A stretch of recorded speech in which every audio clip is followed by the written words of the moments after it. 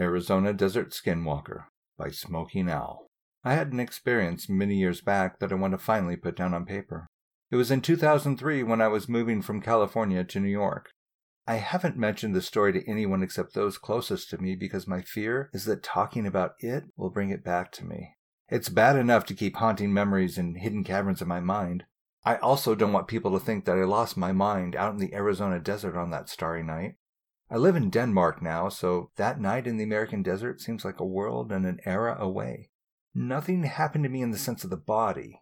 While it was happening, it was terrifying and traumatizing. I have never been so scared, so alone in such a huge empty world, and in such imminent danger as that night. If you fear that talking about or reading about spirit animals can conjure them into your life, I recommend you stop here. Here's my story. I had taken a job offer in New York City and quit my job in San Francisco, so I had a month in between of free time. This was just a couple years after university, so I had friends that had moved back from our university town in Santa Cruz to various places around the country. With this free month, I could do what I wished. So I packed my things, everything I owned, into my pickup truck with a camper top and headed out on a road trip to visit my college friends around the country while driving to New York. Honestly, I lost track of time in Los Angeles after many nights at various venues and events. I had been crashing at the apartment of my friend Kyle, actually crashing at the apartment of some girl that Kyle was crashing at. As there was always another event being promoted or reason to stay a few more days, I woke up on a Tuesday morning, wrote a goodbye note, and ventured out to find my pickup truck with all my stuff. It was a bit of a panic because, had it been stolen, the only physical possession I would still have in this world would be left to the knapsack on my shoulder. I found my truck and pulled out, heading for Las Vegas. The next city I wanted to visit a friend in was Atlanta, but I figured I'd do some solo adventuring and hit Las Vegas and the Grand Canyon while in this part of the country. When I came to the desert town of Barstow, which is a couple hours east of Los Angeles, I lost control of my truck for a second, grabbed the steering wheel, and managed to pull over haphazardly but safely to the shoulder of the highway. This was lucky as the highway had a lot of big trucks. I got out to inspect, and my back left tire was flat. These details are not part of the experience in Arizona, but set the scene leading up to it. It was a feeling of the several days of socializing with wannabe celebrities in Los Angeles, followed by what felt like a very unsafe and shocking experience on the desert highway. I switched out the flat tire for the spare. Each time a big rig would be heading my way, I would literally run around my parked pickup truck to avoid it and try and stay safe. The flat tire being on the left side of my truck meant that I had to jack the truck up and do the work with my body situated just by the rightmost lane of the highway. This is the lane that the big trucks like to drive in. All was fine, and I could drive a few miles until I found a tire repair shop.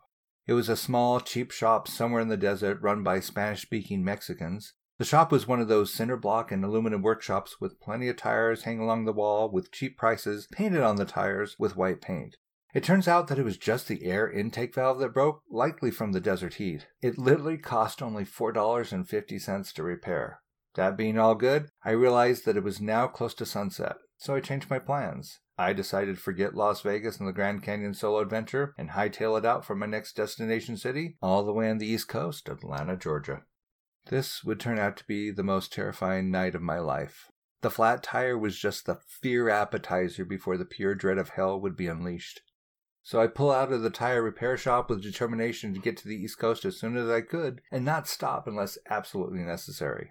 I decided I'm going to drive east as long as I can until I'm too tired and will then get my rest in the truck. Early in the eve, I was really enjoying the drive. With the crimson red and glittering gold sky behind me, the desert was beautiful in its vast, empty serenity. As I spent most of the past 2 years in an office environment, I was feeling exaltation by the chance to be under such a gigantic and beautiful open sky above the flat sand of the desert, and the tall cactus were majestic and proud as they scrolled past my truck on each side. Sunset fell into darkness, and the celestial show above the desert was just another display of the natural world's unbelievable beauty. There was no moon. At one chance, I pulled over just to look up. The road was pretty empty. It was not quite midnight, and aside for the stars, I could see the Milky Way, and when you see it like that, it really lives up to its name. Suddenly, I felt uncomfortable. I had a sense that this intoxicating beauty was somehow luring me into danger, and I was surprised to suddenly feel very alone. It was just little me and all my humble belongings packed under the camper top of an old yellow Toyota pickup truck. I drove on. My fascination with the natural beauty soon waned until the night desert was like a hypnotist of sand and cactus, counting down from 10 and putting me in a trance.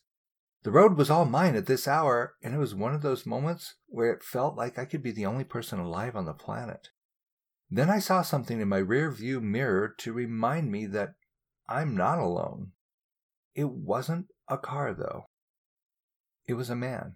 He was running, but as I was driving faster, I thought that I must have just driven past him and just seen him now.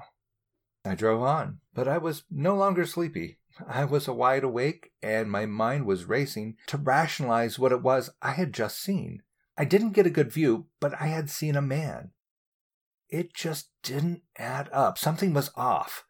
I couldn't think of a scenario where a man would be running along a freeway late in the night, out, way out in a desert. I relaxed for some moments. I must just be seeing things. Some of those cactus could make you think you saw anything. I drove on. With an elevated level of alertness, now I didn't want to stop. There might be something out there. And I'm going to see him again. I knew that night that I would see him again. I drove on.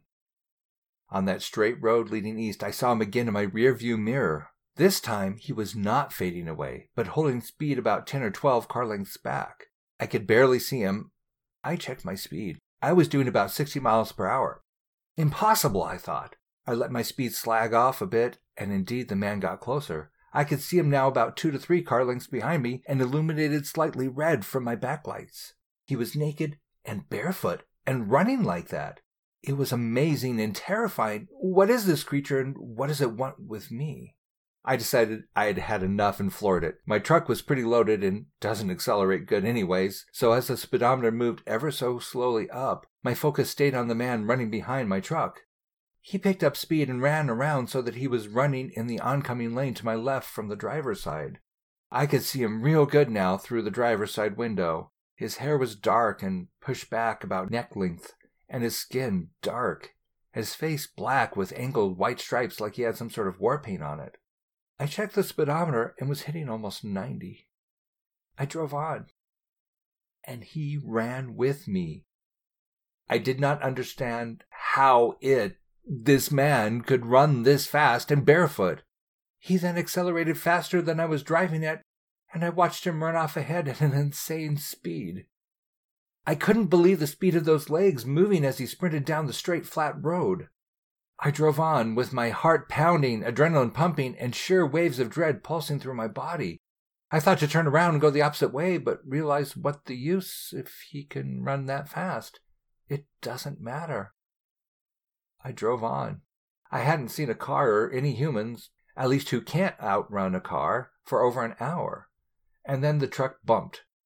There were stones on the highway. They were small stones, but I tapped on the brakes.